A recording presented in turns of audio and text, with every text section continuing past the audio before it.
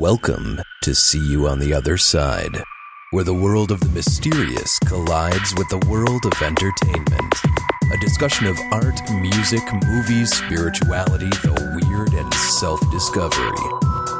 And now, your hosts, musicians and entertainers who have their own weakness for the weird, Mike and Wendy from the band Sunspot. You know, nothing brings us together like a good death. Oh, that's true. It's another necrologue. It is another necrologue. And the thing is that we don't want to put together necrologues, but when all these like cool figures that have pop culture and paranormal connections pass away, I feel like we have to talk about them. Right. You know? You don't want their passing to go unremembered. But also, like, this is the time to talk about it. So, like, eventually we're going to talk about the things we talk about in this podcast. So now is the time to talk about it when there's so many remembrance pieces and the research is ripe. Yeah, and they're fresh in our memories. Speaking of ripe research, Wendy, where were you just at? Oh my gosh, I've been on the most ultimate paranormal sites tour. Yeah. Oh gosh, this could be an episode in of itself, but I'll just say that I just came from Point Pleasant, West Virginia, which was where the Mothman was originally sighted. And there's a Mothman museum and a big statue. There's a memorial for the Silver Bridge where there was a terrible tragedy. The bridge collapsed. And, you know, some say the Mothman was a premonition of that or gave warnings of that. But that was really an interesting trip and an interesting stop. I recommend if you're ever going through that part of the country. But before that, I also was in Baltimore. And 1 week after hearing Bob Murch's speech about the Ouija board origins, I actually visited 3 of the places that he talked about in his presentation, including the 7-Eleven, where there's a plaque commemorating that was the location where the Ouija board was originally named. And it was named by asking it what its name was. So that was cool. Got some pictures there. Saw the Ouija board factory, or the previous original. Do they still make Ouija boards in Baltimore? Actually, I don't think so, but the building was the original, like it was a factory built just for that. Because they're still making dead bodies. Well, yes, that's true. And I also saw Edgar Allan Poe's grave, which is kind of not paranormal, but still cool. And then before that, we were in Gettysburg. So there's all kinds of ghost stories from there. Did you have any experience? Did you see anything weird? Unfortunately, I didn't. I was really, really hoping for it because everyone I know who's ever been to Gettysburg has some kind of cool story about seeing or feeling something. But I personally did not. Okay. So, but I really enjoyed checking out all the battlefields. The grounds are incredible, immaculate, really well taken care of, and just the sense of history and of what happened there is very moving. So I recommend that as also a stop. Now, both of you guys have been to the site of winged humanoid encounters. Absolutely, yes. yeah. Okay, so now, coming off of last week's episode on the Chicago Mothman and the winged humanoids that people have seen in the Chicagoland area, going to the sites, what do you think about people's sightings? Do you think that they were areas that where you're like, man, you could totally see some winged dude with like red eyes and wings like landing on the ground and stuff? Or, you know, like in the places, because now you're both winged humanoid researchers. Yes. So, like, I was just wondering if being to these places has now changed your mind on the validity.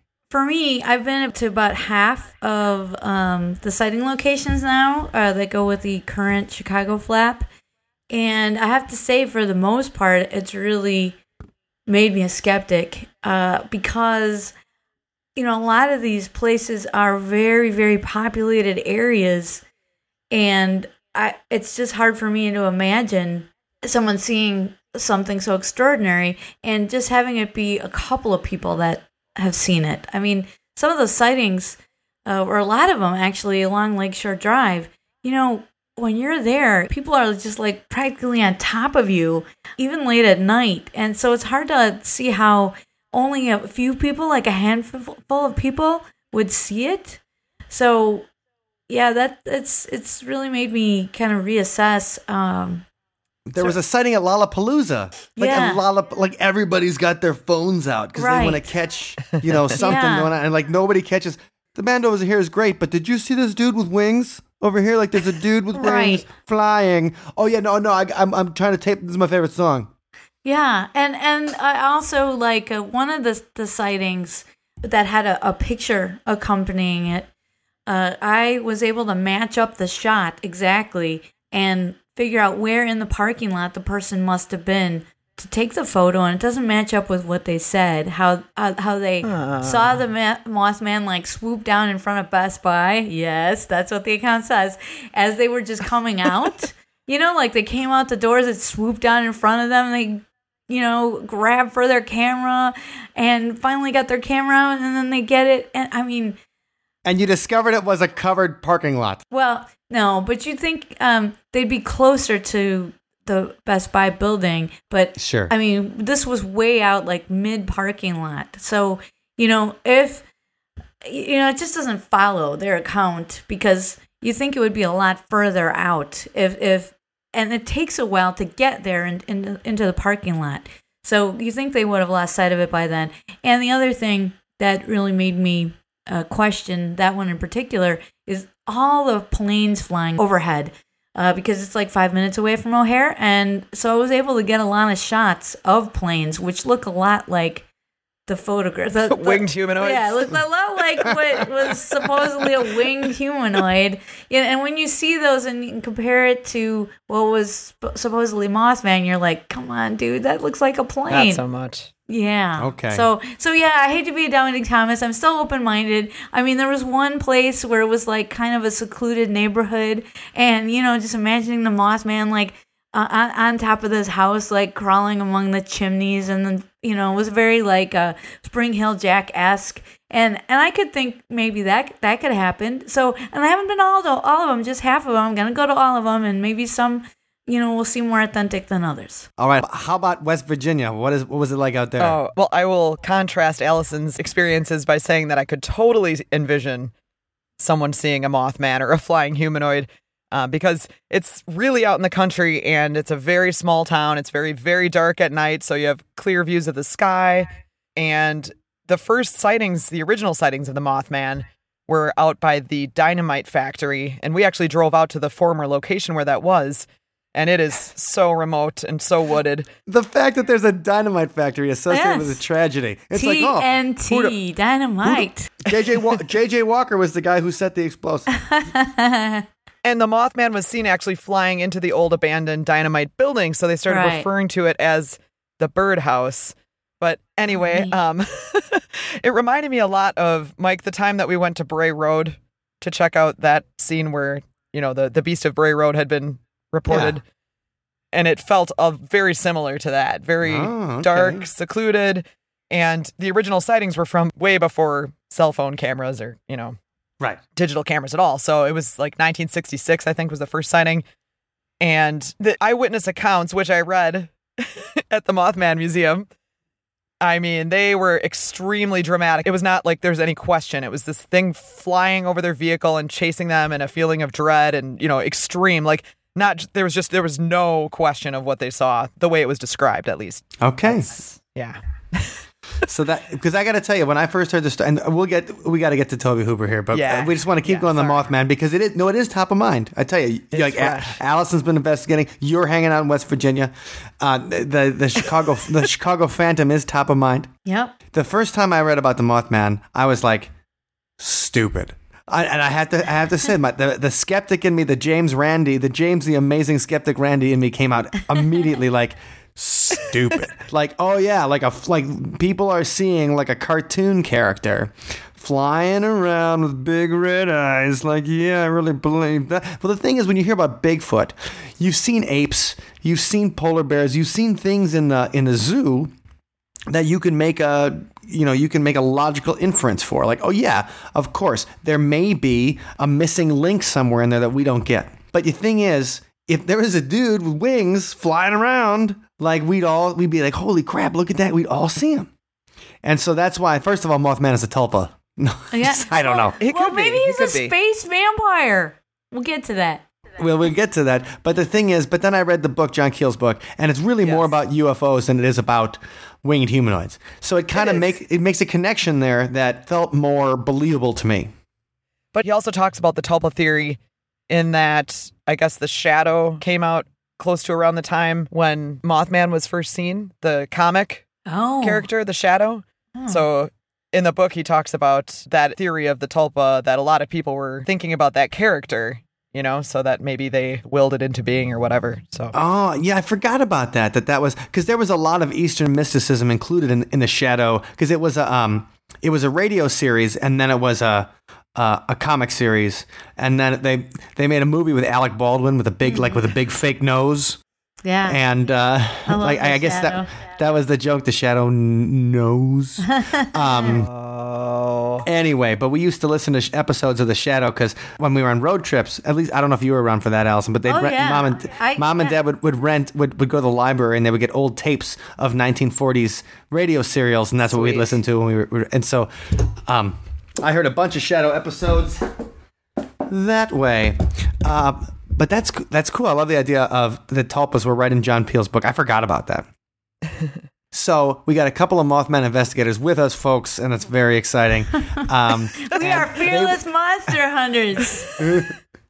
And they will keep us updated if the Mothman shows up at their houses tonight. Definitely. All right. For sure. But now we're going to go into a little bit of the fictional realm of the paranormal instead of the, some people, like I mentioned, James Amazing Randy, he'd say all of it's the fictional realm, but I don't think so. And we'll get back to James the Amazing Randy tonight in one of the things. Oh, we will? Yes, we will. Oh, great. But we're talking about filmmaker Tobe Hooper, who made some of my favorite scary movies when I was a kid.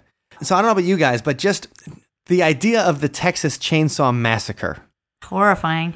When I was a kid, it just seemed to me like that would be the most scary, exploitative, terrifying, bloody, violent film. Yeah. Yeah, just by the title. And, it was the kind of movie that, your parents are never going to rent. They're never going to be like, hey, what we should have for movie night? I'm gonna get the popcorn maker out, and then we're going to watch the Texas Chainsaw Massacre. And Kiddies gather around the TV. And you'll never sleep again. Well, I got to say, Dad rented The Thing. Oh, that's true. That was a difficult one. Dad rented The Thing. Right, and I cried. I was like 6 years old. I cried myself. So that was the most terrifying thing. But, so the Texas Chainsaw Massacre, anyway, I didn't see it until I was 12. And it was on TV. And I couldn't believe they were showing the Texas Chainsaw Massacre on TV. Comes out in 1974. And it's like this really low-budget film that Tobe Hooper created in Austin, Texas. And using, unknown actors and everything. Except, there's a narration at the end of the movie. And the narration is delivered by John Larroquette. Dan from Night Court. Yeah. Yeah.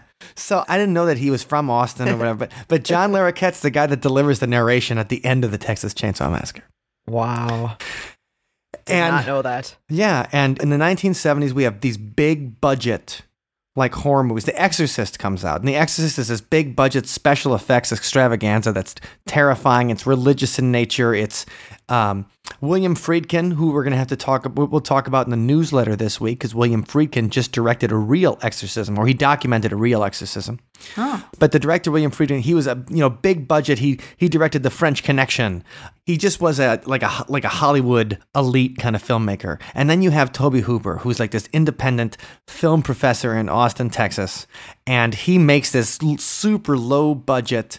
Not even that graphic, if you guys have seen the Texas Chainsaw Massacre. It's not even that graphic of a film. Most of the gory stuff is kind of off camera. And funny enough, Tobe Hooper said that when he was working on the Texas Chainsaw Massacre, he was trying to make it a PG film. Oh. What? Yeah, he wanted to make it really scary, but at the same time, not be so gory that it got a horrible rating. So he was sending cuts back and forth and information back and forth to the people at the MPAA, the Motion Picture Association of America, to see if he could get a PG rating. And then when he finally sent it to him, they gave him an R rating. But he said if he hadn't been communicating with them, they would have given him an X. And if they gave him an X rating, there's no way anybody would have seen the movie. Huh. And so if you guys haven't seen the Texas Chainsaw Massacre out there in podcast land, it's about 4 hippies. and this is the early 70s, movie came out in 1974. Four hippies are riding around in a van. What could be more wholesome than that? Right. Kumbaya, my lord. That's right. And the thing is, because it's no-name actors and stuff, and it really does feel like the hippies have this, they've got a real sense, and two of the characters are family, like the main character, and then her brother is in a wheelchair, Franklin, and it really feels like these could be real people. And that's the fun part of it, not having it be Hollywood actors. And kind of like when you first saw the Blair Witch Project. Yeah.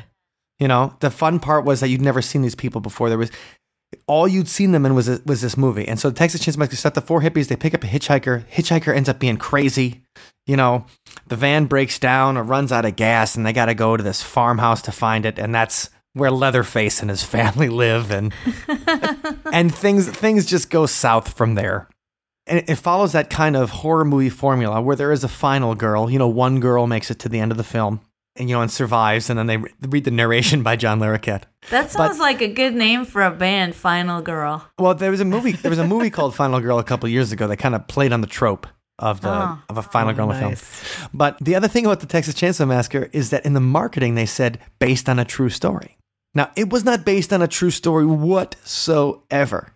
When you think about that, we've been talking a lot lately. I mean, last week we all saw Roger Perron and his daughter, Andrea Perron, and we saw them, the family that The Conjuring was based on.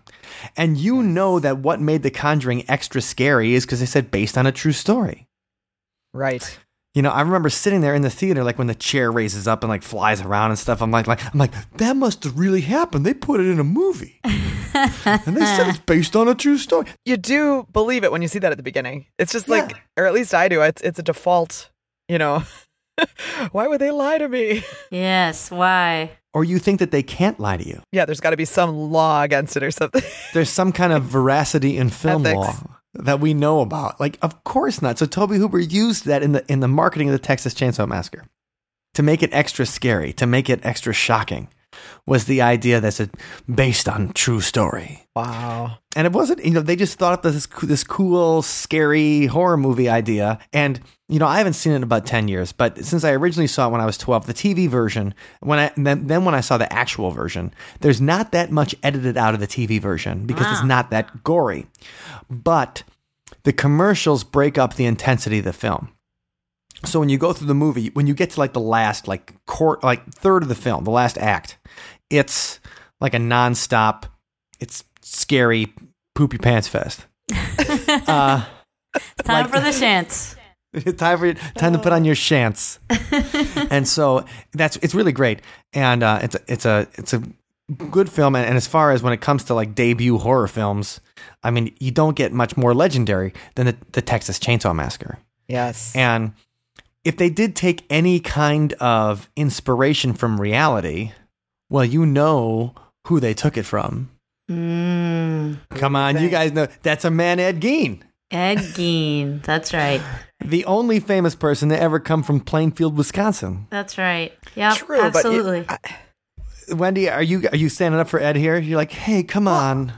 No, I'm not standing up for him, but I mean, his story, as I understand it, is a little different than... Well, right. It wasn't. Right. And they said the same thing about Psycho, too, was based on Ed Gein. Yeah, that's right. Yeah. Well, Psycho was the relationship with the mother, and Texas Chainsaw Massacre was the fact that Ed Gein liked making things out of human skin. And the idea of Leatherface is that he actually makes a mask out of human skin, and that's what he wears on his head. Wow. And that's the same idea of Buffalo Bill in The Silence of the Lambs. That Buffalo Bill in The Silence of the Lambs is making a woman's suit. Put the lotion in the basket. It puts the lotion on his skin or else it gets the hose again. That's way too creepy. But, oh, gosh. Now we have a recording we can use to terrify people. That's the reason for the lotion. You gotta keep your skin supple. Oh. That's exactly right. That's exactly right, because he's making a skin suit, and that's based on Ed Gein, but most of his was grave robbing. That's right. Most of Ed Gein's was grave robbing. He did kill somebody. Yes, and dressed her like a deer. The local hardware store owner, Bernice Warden, so when they searched Ed's farm in 1957, they discovered her decapitated body hanging upside down in the barn.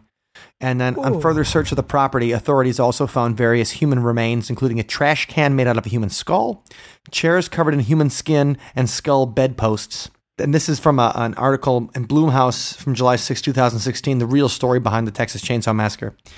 Perhaps the trait that mostly links Ed back to Leatherface was his fondness for turning human skin into apparel.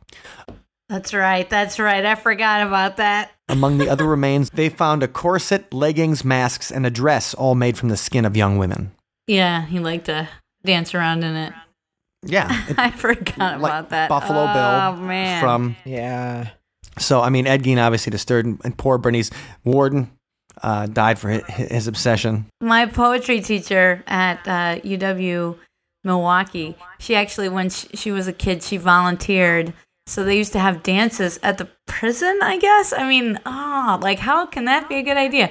But anyway, or did he have a soft bed? Was he committed? But no, Ed Gein died in Mendota Mental. Ed Gein died in Madison. Yeah, okay, that's right. So he did have a soft bed, though. Mendota Mental Health.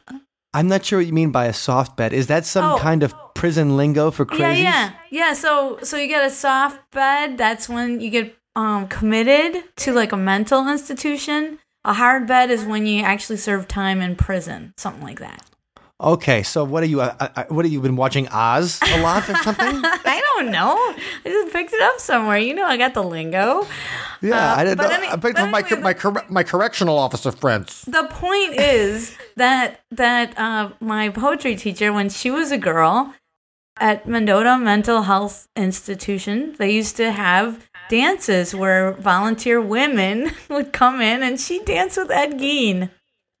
Awesome! Yes. You never told me this. Yes, that was like her claim to fame. She used to tell people that. That's very special. Would Ed like pet her skin and be like, "Your skin's so soft. It would feel so good on my face." I don't know, but that's just. I think maybe she danced with them, and then later, like after the dance, she's like, somebody's like, who you just danced with, and she's like, no, and they're like, it's Ed Gein. Ah! So that's awesome. So yeah. Wow. Yeah, that was weird. Quite a story. What I love that story. Well, the thing is, and when you realize, so their father, the Gein brothers, their father was an alcoholic. George Gein was a waste of space, alcoholic jerk, and their mother just was very cruel. Would talk about how a woman would never love them and all these things, and no one will ever love you like your mother. Oh. And she screwed him up. Yeah. I mean, obviously, there's a difference between screwing you up and taking what's already kind of crazy and turning it into a human suit, wearer. There's a difference between dude, that's a little bit extreme. My mom was horrible versus my mom shaped me into the human skin suit wearer that I am today. Right? Yeah. So anyway, Ed Gein. So that's the closest thing you have to an inspiration behind the Texas Chainsaw Massacre, and that's just loosely based on the idea that Leatherface, and they never even specifically say that he's wearing a human skin mask. Right. Maybe in the second movie. Ugh. Yeah. So Tobe Hooper, he did this low budget film, and then did it gain such popularity that it got all these other major credits? Well, it wasn't a huge influence for a couple years. So, it took a little while for Tobe Hooper to get the respect. And also, this is not today's world. This is the world of cinema in the mid-1970s where, you didn't have an internet to take off on. Mm-hmm. So it did take him a few years. But, I mean, he does get a huge, very influential spot in directing the TV adaptation, the miniseries of Stephen King's Salem's Lot. Oh, wow. Right. Now that was scary. Yeah, I mean, we both watched that when we were kids, and woo! I mean, the whole scene with the scratching on the window. Oh my gosh! The scratching on the window of Salem's Lot is something I'll always remember. Yeah. No, I don't think I saw the TV series, but I saw the movie. I remember the scratching. Well, they would show it on TV again because it was a 2-episode TV series. Okay, gotcha. Starring David Soul, the blonde guy from Starsky and Hutch. Oh wow. Yeah, that's right. So very 70s, and that hey, David Soul. But also, I mean, what you forget about Salem's Lot is it's got a lot of these great TV actors and these bit characters from the 1970s. It's got Jeffrey Lewis as the gravedigger and the father of Juliette Lewis. And also like Clint Eastwood's sidekick from Every Which Way But Loose and Any Which Way You Can, the movies with the orangutan. And I used to love watching Jeffrey Lewis in movies. So he was a delight in Salem's Lot. He's got one of the scariest moments in the film when he gets bitten by this kid. Oh, man. Yeah, that would be a good one to rewatch to see if it still scares you as much as when you were a kid. I watched it again about 14 years ago, and it's still great. It's still held up, eh? Yeah, and James Mason does a great job. So, great British actor James Mason, actually, who plays the first Humbert in Stanley Kubrick's version of Lolita. When if you've ever seen Stanley Kubrick's version of Lolita, see it. Just because it's like Lolita without any fangs whatsoever, but they still find a way to make it salacious. But anyway, James Mason also, what's he? North by Northwest. Right, he's in North by North. He's awesome in North by Northwest, playing against Cary Grant, and he is the familiar of the vampire in Salem's Lot. Oh, interesting. Yeah. So, what do you mean a familiar of the vampire? What does he? Well, he's the guy that can come out during the day. Ah, okay. So he's like the Renfield. Yeah, the Renfield, or you think in the movie Fright Night.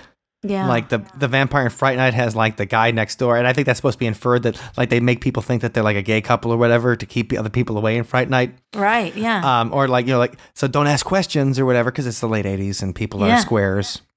And so he is the guy who takes care of the vampire. And when you finally see the vampire in all of its blue face, ugly, bald, fanged glory, there's no other movies, besides the original Nosferatu than Salem's Lot that make the vampire a really thing of horror.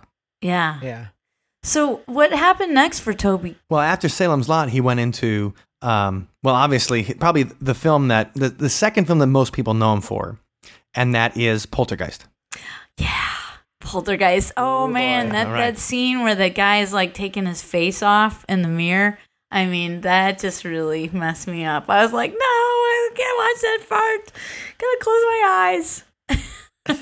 Well, there was a big controversy over Poltergeist because, Steven Spielberg was on set most of the time. So think about the early 80s.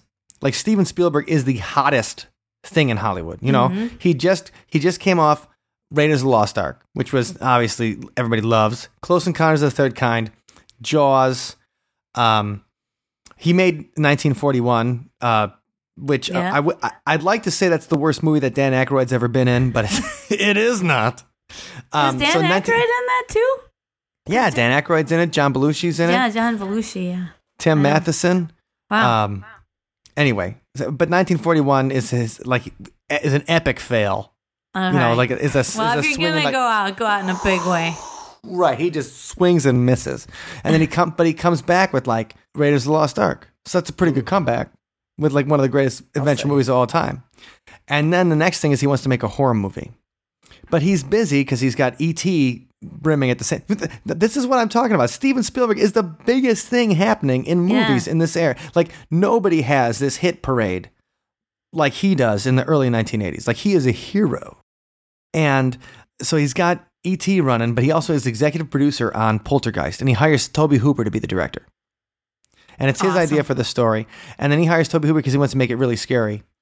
But the thing is like, there's these rumblings around, and even I think the Directors Guild of America has an investigation to see whether Tobe Hooper was the real director or Steven Spielberg was the real director. Really?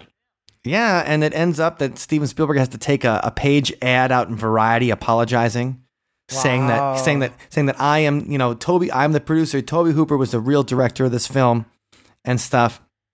Huh. And so there's all that drama about Poltergeist, because Poltergeist is a monster hit. And everybody remembers the commercials because they got Carol Ann. So picture this 1982, you're watching TV, and you see this little cute blonde girl watching Static. Yep. And she's watching Static and says, "They're here." Oh, man, So that creepy. was so creepy. And because you're watching the TV, and then the idea that it could come out of the TV, Right. that was the first time you thought about that. Yeah. It could be a portal for evil. And it is, and so this goes back into. So it's funny we're talking about Tobe Hooper as being the somebody who brought in like low budget horror and create something extraordinarily memorable and extremely influential with the Texas Chainsaw Massacre. Here he comes in from the other side with an unlimited budget. Right. So a Poltergeist that scares the crap. Like you get no budget like the Texas Chainsaw Massacre. Like and then I read it was like a $300,000 budget for that one. And that, nothing by all the money went to John Larroquette. Because that greedy bastard took all of it. No, but the thing is that so Poltergeist. I mean, it does introduce a bunch of, I guess, influential genre tropes that we still kind of look at today. So number one, it's the idea that if a graveyard has been disturbed, then that's going to cause problems. You're going to pay. Right. If a graveyard is going to disturb, that like the TV will steal your child. So it introduces that. It also, introduces, they have parapsychologists in the movie, that investigate it. I thought that was a really cool part. And funny, too, because it was kind of Ghostbusters-esque in a way, because there's that comment in Ghostbusters about the mass sponge migration and how the sponge is like moved a couple of inches, and that's kind of like what the parapsychologists were saying too. Some in Poltergeist that we saw this truck, it moved like a couple of inches by itself, and then they open the door to the kids' bedroom and everything's flying around, and that was really a fun. If there's a funny part in the movie, that was it. Yeah. Oh no. And then the guy's face came off. Right. And the other really funny part of the movie is at the end where they push the TV out of the hotel room or the motel room. They go in the motel, and then the whole family goes in there, and then Craig T. Nelson pushes out the. Oh, that's right. I forgot TV. about that. And the whole idea of also the house like imploding at the end. Like I remember that's something that sticks in my head is that house like imploding and then. Oh. Disappearing, so spooky. And then there's like the dragon. Like Poltergeist is it's a classic. Like it is a great horror movie. It's disturbing. What I like too is the wife when she gets that white streak in her hair. Yes. Oh that was really good too. Like bringing back that idea of the white streak. Or your hair turned white because it was so horrifying. Right. Well, I love that. What does Ernie Hudson say in Ghostbusters? I seen that'll turn you white. That's right. So you're talking about the wife, Jo Beth Williams. Yes. Now, she's got this scene in the pool. Yeah. That, and she talks about this because, now here's the thing. Now we're entering urban legend territory. Okay? So this is where we get the paranormal part. Urban legend territory is that the people involved with the production of Poltergeist were, like, they died an early death. Now, number one, Poltergeist was released in 1982. It is now 2017, and Tobe Hooper just died at the ripe old age of 74, which is still young by today's standards, but still, he's not, spring chicken. Yeah, that curse isn't doing a very good job. Right, the curse, like, they should get lessons from King Tut or somebody, because this curse sucks. No, they should talk to the crone and, Greg and Dana's museum, because now she knows how to curse people. All right, so Jo Beth Williams talks about this pool scene, and she does this because they have several, like this true Hollywood story, The Curse of Poltergeist, and then the Biography channel has The Curse of Poltergeist, and everything is, it's classic reality TV. We need half an hour to fill, and we're going to fill it with The Curse of Poltergeist. And they interviewed Jo Beth Williams, and she talks about this scene in the pool where like these skeletons come out in the pool, and it's like she's trapped and it's dark and skeletons come out and it's terrifying. And she says, I thought they would be fake skeletons, but it turns out that it's a lot cheaper to buy real human skeletons than it is to get fake skeletons. And that's why and they try to, in the True Hollywood Story and stuff, they try to say that's why there's the curse of the Poltergeist, is because they use real skeletons. Yeah, which is, so ironic given the whole theme of the movie is right, messing with sacred with the dead. Right, exactly. Now this is interesting. I was like, did they use real skeletons in Poltergeist? Because that doesn't seem to make sense. You got to look into the veracity of that claim. Well, okay. So now This is on Quora.com, and this is from a guy named Stuart Land, his StudiosL.com. He's a guy that worked in movies as a sculptor from the mid-'80s, and he answers the question, because somebody writes on Quora, what is the history of the use of real human corpse parts in movie effects, and how are they acquired? He said, well, they weren't corpse parts, they were skeletons. And I don't know when it started. My guess would be long ago. Why India? Okay, so the idea is they bought them from India. They were the only country, as far as I know, who sold medical released skeletons for international resale. We would get crates of complete skeletons all mangled together. It was pretty eerie. Whoa. Ah. The production companies stopped using them right after Predator or Poltergeist 2, so this must be back in about 86. Wow. Or India stopped exporting them. I can't remember exactly. Oh my gosh. The reason, supposedly, was that maybe these bodies weren't coming from strictly medical research and certain people were being sold off. There was no way to know that's true, but production companies decided to stop it altogether in the late 80s. We did use some corpses from one movie, redid them, and used them in another movie. We used animal bones too. My friend and I had spare ribs one day, and then used the bones for a scene in Predator that was filmed but not shown on screen. It may have been in the second movie, but I can't remember. Things made for the first movie that were too gross were used in the second because the ending changed, but they were real skeletons. Wow. So, but there's That's no curse surprising. There's no curse of the Predator. Like, Arnold's still around. Yeah, that's true. That's a good point. Yeah, Jesse Ventura's still around. But it is, again, going back to the fact that the theme of the movie is the house was built on top of an old burial ground, right? Right. You'd think the people involved in the movie might be a little bit more sensitive to Right. the notion of About using human remains. But also, when you think about it, I mean, people donate their bodies to science. I mean, people could donate their bodies to Hollywood. Yeah, Maybe, I know. but aren't there regulations on that stuff? I mean, Not in safety India. and disease spreading and whatnot. I think there would have to. I don't know. I think if it's just a skeleton, like the thing is, I think of a skeleton that's in a, and you can buy like old skeletons and stuff. Even on eBay, I think you can buy like Seriously, really old skeletons that were used in like medical research and stuff, or that were used Mike, in. were you skeleton shopping recently? Be honest. As part of this, I did take a look. But my birthday is not till March. But my kidding. birthday's Right. coming up. Oh, Right. that's what that must have been it. Sorry to spoil your birthday surprise, Alice. Yeah. I didn't know I was getting a skull for my birthday.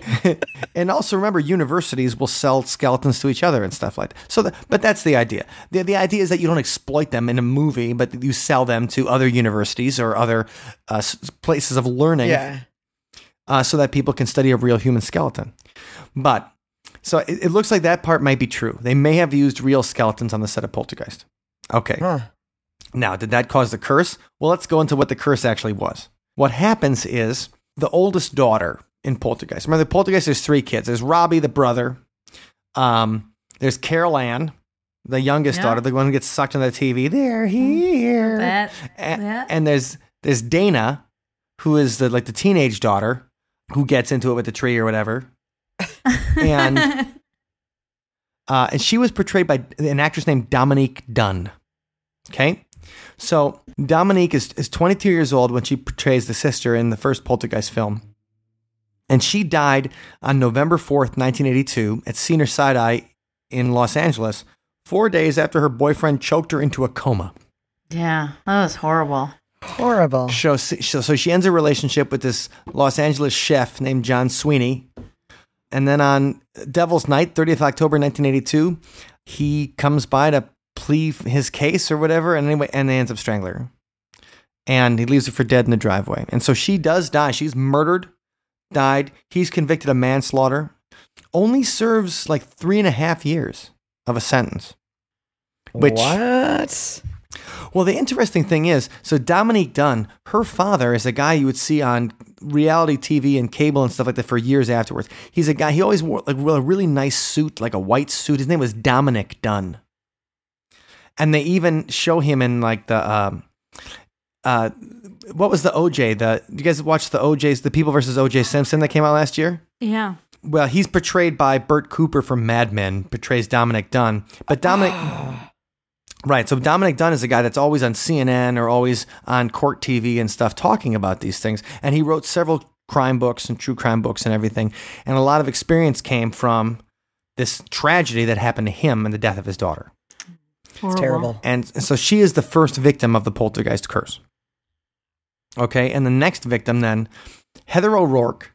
Now, she's only 6 years old in the original Poltergeist, which is, I would say 6 years old, like... That would be traumatizing. Yeah. Right, but you're on the movie set and everybody's telling you it's safe and everything, and Uncle Steve is giving you hugs and all that kind of stuff. So she's in the next two Poltergeist movies. So they have Poltergeist 2, The Other Side.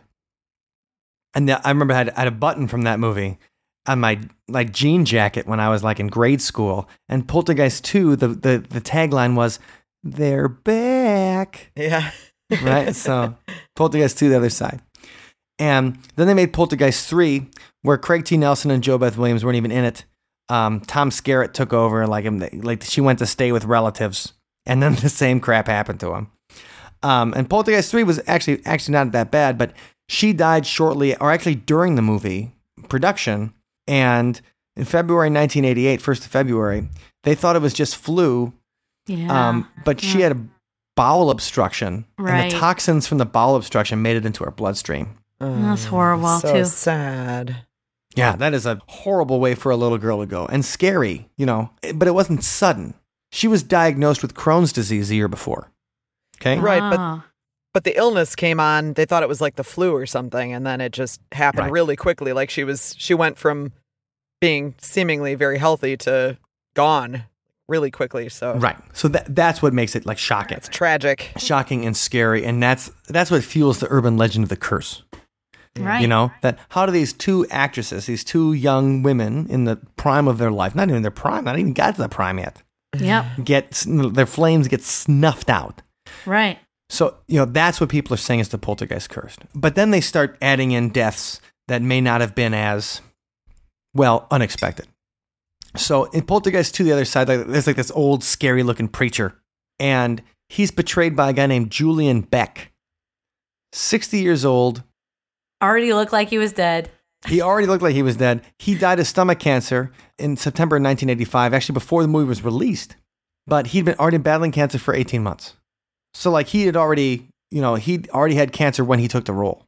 Yeah. So that's a little bit, that's That's a stretch. That's a stretch. I mean, I would think it would have more veracity if all the kids died, right? Like Right. if it just took the kids, like if the boy died, then I'd be like, I don't know, 3 kids in a row, Right. That Weird. would be spooky. but it didn't happen. And then the guy that plays like the good spirit, the Indian spirit in Poltergeist 2. Oh, that's right. Yeah. Now Will Sampson also played the Indian in One Flew Over the Cuckoo's Nest. Oh, wow. And I don't want to spoil his role in One Flew Over the Cuckoo's Nest. Yeah, But But the Indian is a great character in that movie. Important role, Yeah. integral Yes. part of the story. The climax all rests on him. So did Tobe Hooper ever say anything about the poltergeist curse? When I looked up his personal things, no, not really. Or No?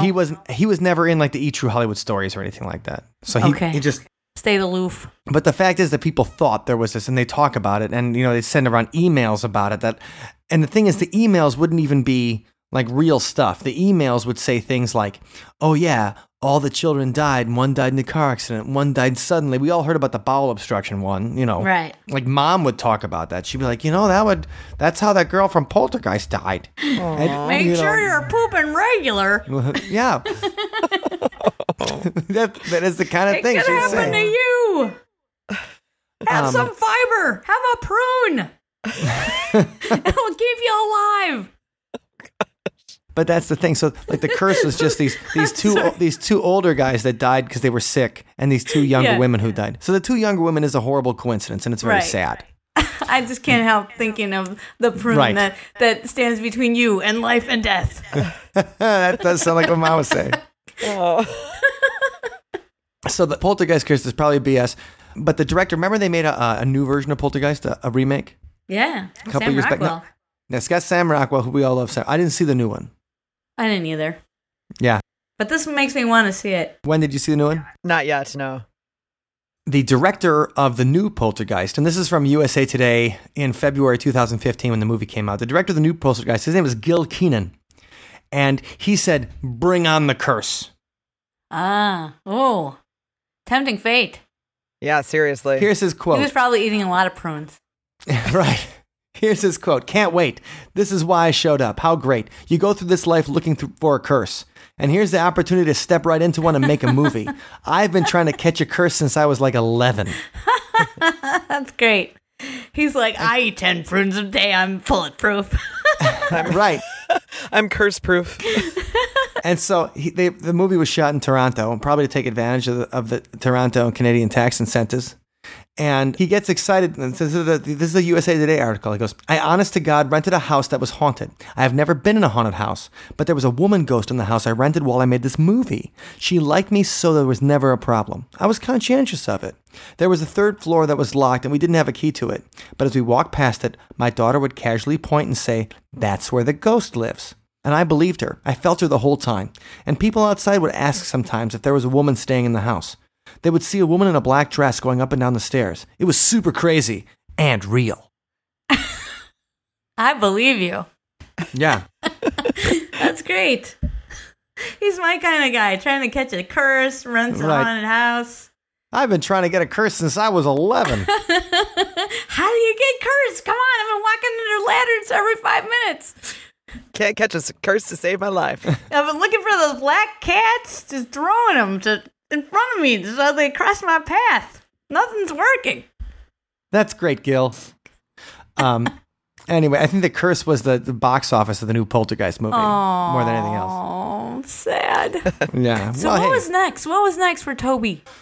Well, so Tobe Hooper made a deal with Cannon Films. And if you guys remember, so Cannon Films was a studio that was around for, I don't know, like 30 years. And they were really famous for making like the missing in action movies. And they made like Chuck Norris action films. And they would make all, like B-movie action and horror stuff. So that was the Cannon Film Group, and like these two producers, Mahanyam Globus and Yanim Golan. I'm sorry, I don't even know their names. I'm butchering them, but they had Israeli names. It was Gohem and Globus. These two producers that would do all these awesome movies, and they would always go for the most exploitative thing possible. And they give Tobe Hooper a 3-picture deal. But the thing is, they say you have to make Texas Chainsaw Massacre 2. Ooh. You know, so that was the idea. There's demand. They give him 3 movies, but the third movie has to be Texas Chainsaw Massacre 2.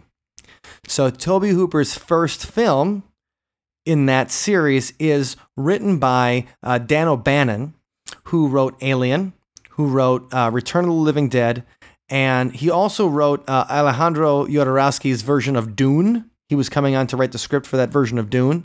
But Dan O'Bannon.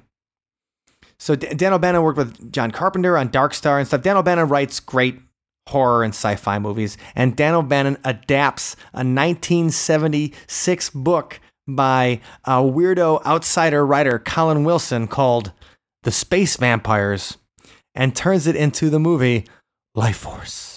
One of my favorites. Yes. One of my favorites. So if you guys have seen Life Force, it's about the naked woman that walks through London and drains the life force out of people and turns them into Yes. zombies. It's great. Yes, it is a fantastic movie. And it's kind of romantic, too. I don't know. There's something about it that I really dig. And it's really one of those films that, first of all, it's got a really good role for Patrick Stewart before he's in Star Trek The Next Generation. So it's Patrick Stewart, like, early. And so that's fun to see him and stuff before he was Captain Picard. Yeah. And it's just so the idea behind Life Force is that these guys go out in this space shuttle called the Churchill, and it's a U.S. Oh, that's right. That's right. It's a U.S. and Brit joint venture into space. And they go out into space, and they find these 3 extraterrestrials out there, and they bring them back. And when the ship, because they're like in homostasis and all naked and stuff, in like clear coffins, and they bring on the nakedness like right away. Yeah, they don't make you wait for it. It's like full frontal right there. Well, that's the Cannon Film Group. That's what I mean. Like they were willing to do something. They weren't afraid to use the exploitation market to try to sell the movie. And the fact is, like, they pull no punches with this naked space vampire. It worked on Allison. Yep, it worked. I'm like, bring on the naked. and it's a good film. And in the end, it is a romance and sacrifice and, kind of saves the day. And so it has some heart to it, but it also has some great zombie scenes and people killing each other and Heads faces exploding. shriveled and things. But so Colin Wilson, though, he hated the movie. Oh.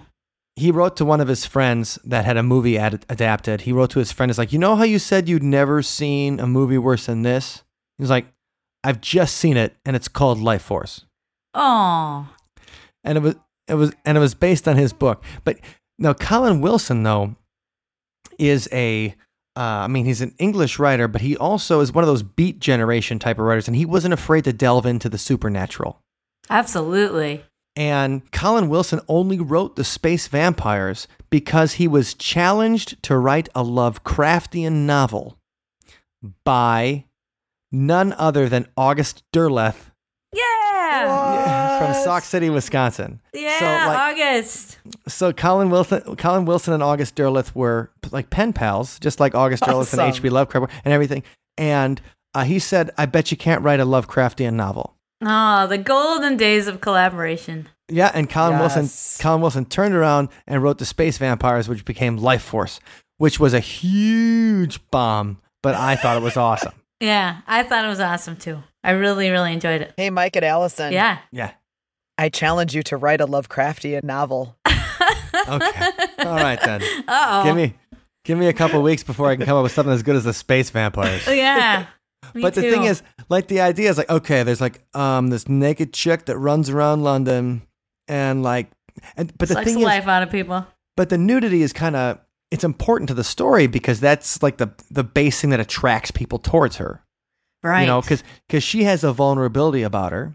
Because we have an idea that a naked woman is going to be some kind of vulnerable, needs help, needs something, and you use that against the people, like that they suck the life force out of them because she's using the fact that she's naked against men. Because it's either some kind of lust, or it's some kind of protective nature, or it's some kind of thing. So her nudity, while it's exploitative from a film perspective, because you get to say boobs, it's also part of her weapon against Right. the people So it makes she's trying sense to in the story. Yes. But, Life Force is a great movie written by a paranormal author. So Tobe Hooper is involved in all these weird paranormal things. He's directing a movie that has a curse attached to it. He directs a movie that has partly inspired by Ed Gein. He directs a film based on a work from a paranormal author. And then he directs a remake of a 1950s movie called Invaders from Mars. That's more like a kid's version of, it's like, imagine the other side of Close Encounters of the Third Kind. You know how Close Encounters of the Third Kind, the aliens are nice? Right. Invaders from Mars are not. And then the third movie he has to make for canon is Texas Chainsaw Massacre 2.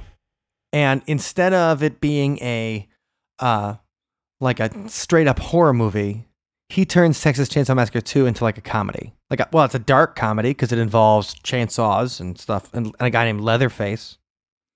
But it also has Dennis Hopper, who's always at his best when he plays a crazy, funny guy.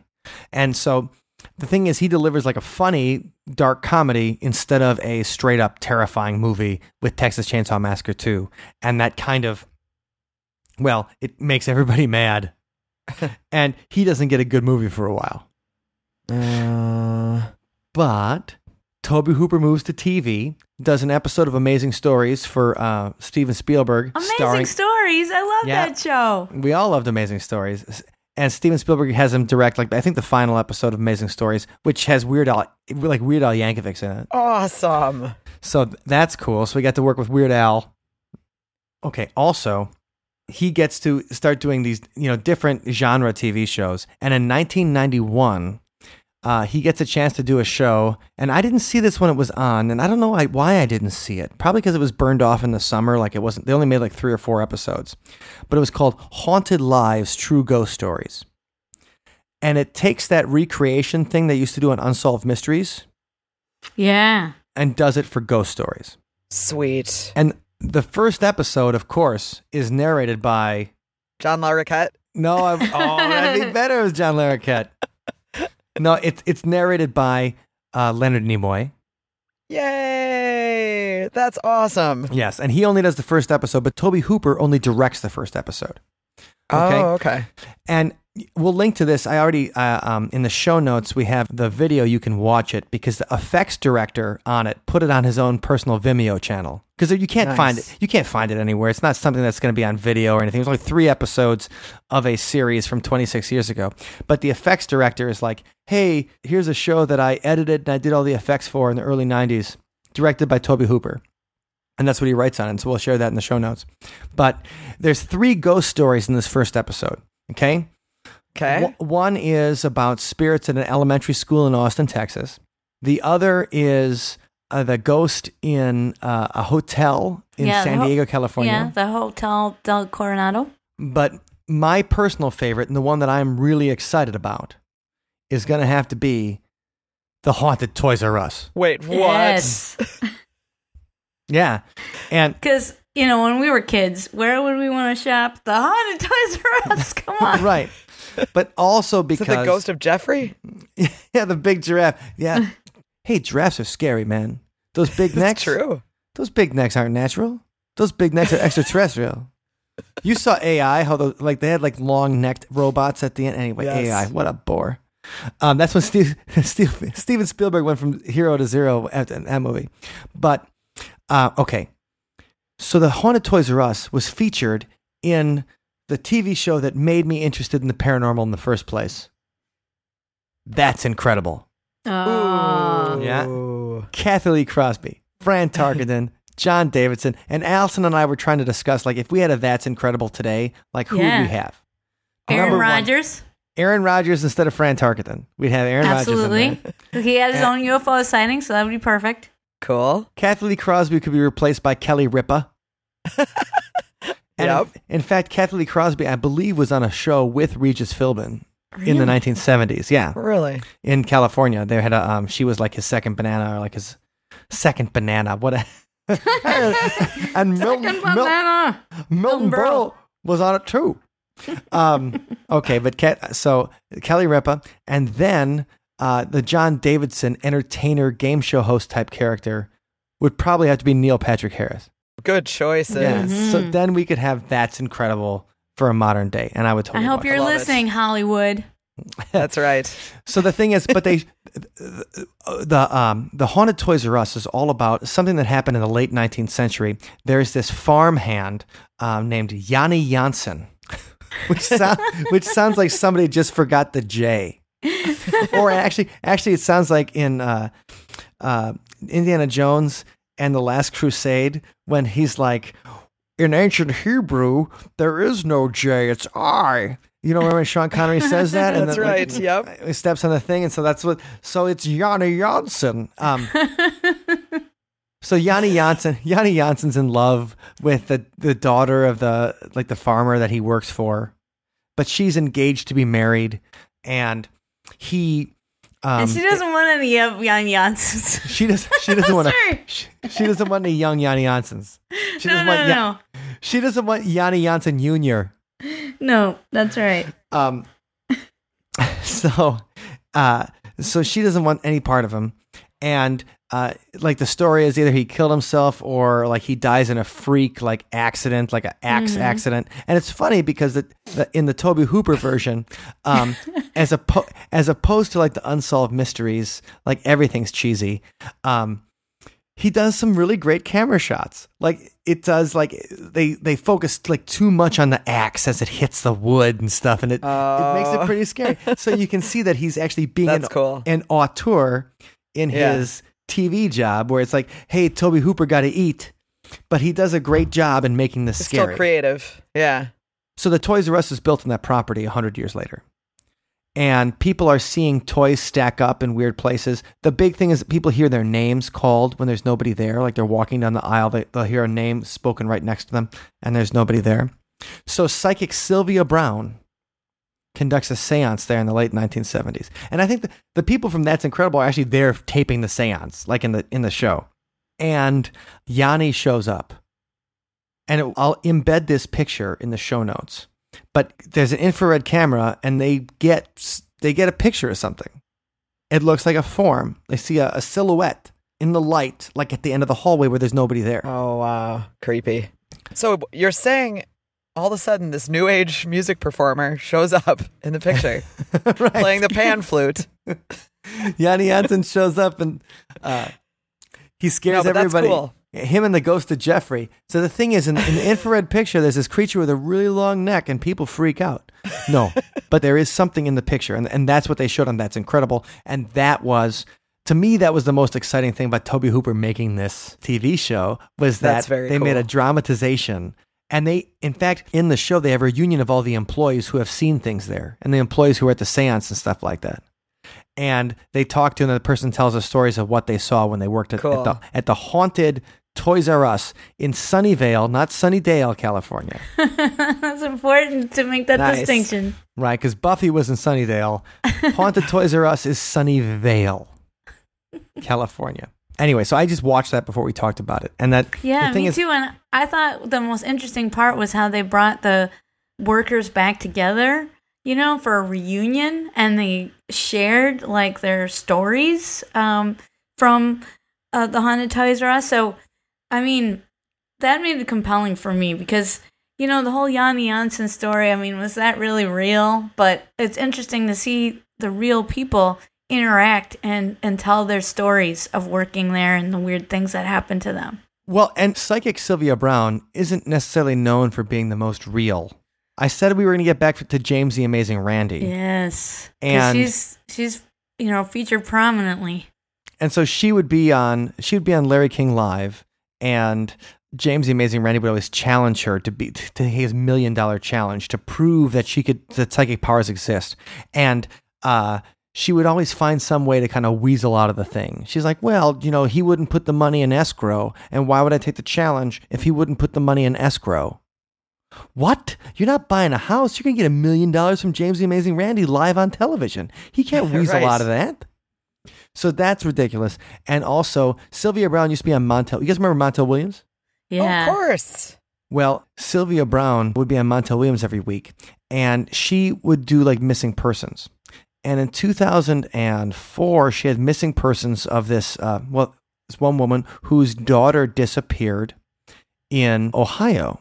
And she said, you won't be reunited with your daughter until you get reunited in heaven. Right. So she told the woman her daughter died. Well, remember that guy in Ohio who had those 3 women captured in his basement? Yes. Yep. That was one of the girls. Oh my gosh. Yeah. I didn't know that. Yeah. So she told this woman that her daughter was dead. Her daughter was actually alive. That's horrible. And so that is when we're talking about swinging and missing, that was Sylvia Browne's 1941. Right there. Spectacularly. That was an horrible. epic strikeout. Yeah. And so anyway, so who knows if the Yanni Janssen stuff was all up to par, but people did have experiences in the Haunted Toys R Us. And it's cool that Tobe Hooper put that, and he did it. There's some great like zooms and pans, and there's stuff in there that you wouldn't see in a normal television program. So he got to give it some character and some real horror movie panache. And so, I thought that was great. Now, after the 90s, Tobe Hooper doesn't get to do that many great things. As far as movies, he does a movie called The Mangler about an evil dishwasher. But come The name on. is pretty sweet. Come on, that is pretty sweet. You got to give him his props. I do. I mean, he did make a movie called The Mangler about an evil dishwasher in 1995. Somebody's got to do it. That's like the last one that I actually saw. He makes an episode of Dark Skies. He directs the pilot of Steven Spielberg's epic sci-fi channel miniseries called Taken, which is like a unifying theory of all alien phenomena, starting with Roswell to abductions to present day. Actually, Heather Donahue from the Blair Witch Project is in it. That was like her next role after the Blair Witch Project. I recommend Taken to anybody. It's really a great miniseries, and I was enraptured by it in the year 2000. But Tobe Hooper, You were taken by Taken. I was taken by Taken. It really is like it covers every part of the alien phenomena. I can't wait to watch that. Yeah, it really is. It's really, even though it's like 17 years old now, it's still pretty. I know. It's still good. And Tobe Hooper does a great job with the pilot episode. And that's the last thing I paid attention. He directed a couple episodes of Masters of Horror on Showtime.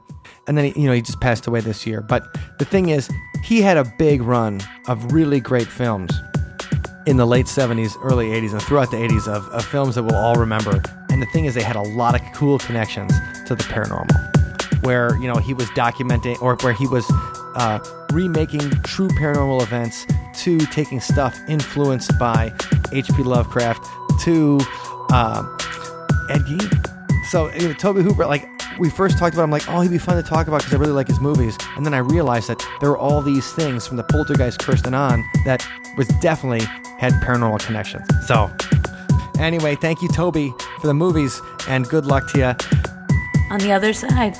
Yep, we'll see you on the other side. Now, Allison, if people want to find you, where can they find you?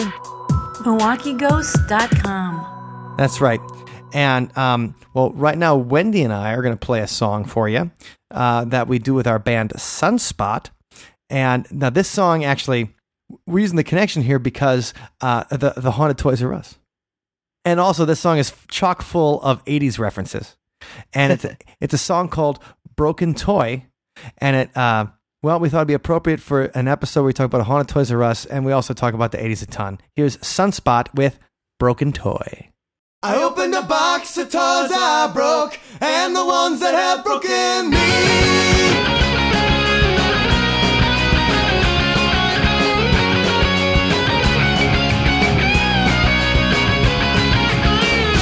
Driving in my Lego car, engine was my favorite star, but I fell in love with the girl from a galaxy far, far away. Hey boy, where'd you go? Life ain't that simple, don't you know? And the two boys couldn't get away. Yeah. But I painted a shades of gray. Don't look me in the eye. I can't take what it makes me see. It opens a box of toys I broke, and the ones that have broken me. It reminds me too much of the way things used to be. I can't play with a broken toy. I can't live off a memory.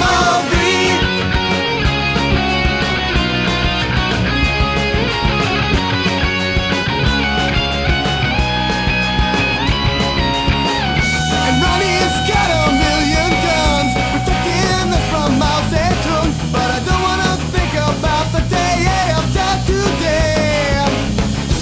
Hey boy, what you say? Can Voltron make it all okay? Or will my fate that ran away bump into me someday?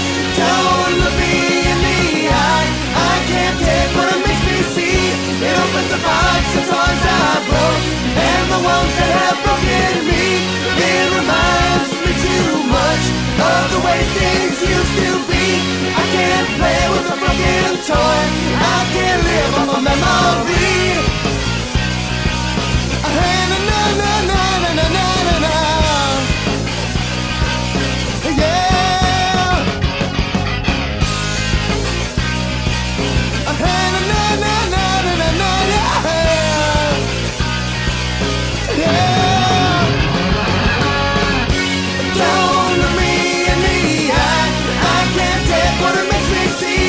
It opens a box of toys I broke, and the ones that have broken me. It reminds me too much of the way things used to be. I can't play with a broken toy. I can't live off a memory. Don't you look me in the eye. I can't take what it makes me see. It opens a box of toys I broke, and the ones that have broken me. It reminds me too much of the way things used to be. I can't play with a broken toy. I can't live off a memory.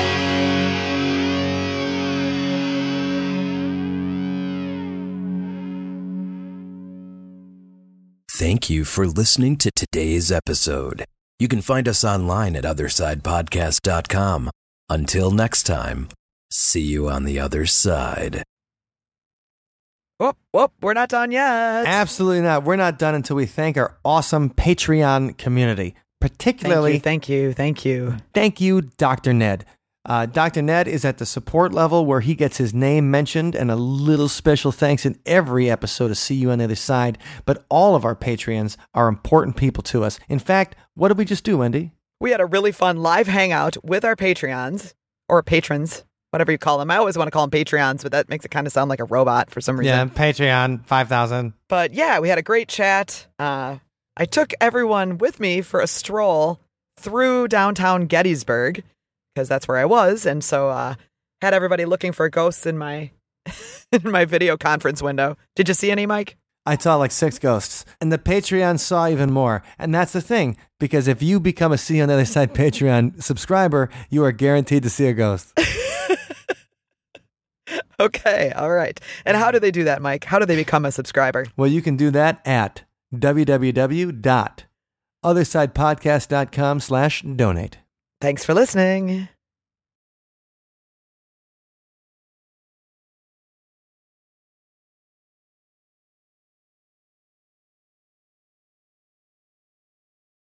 I'm going to write this book about naked space vampires. It's going to be brilliant. It really is.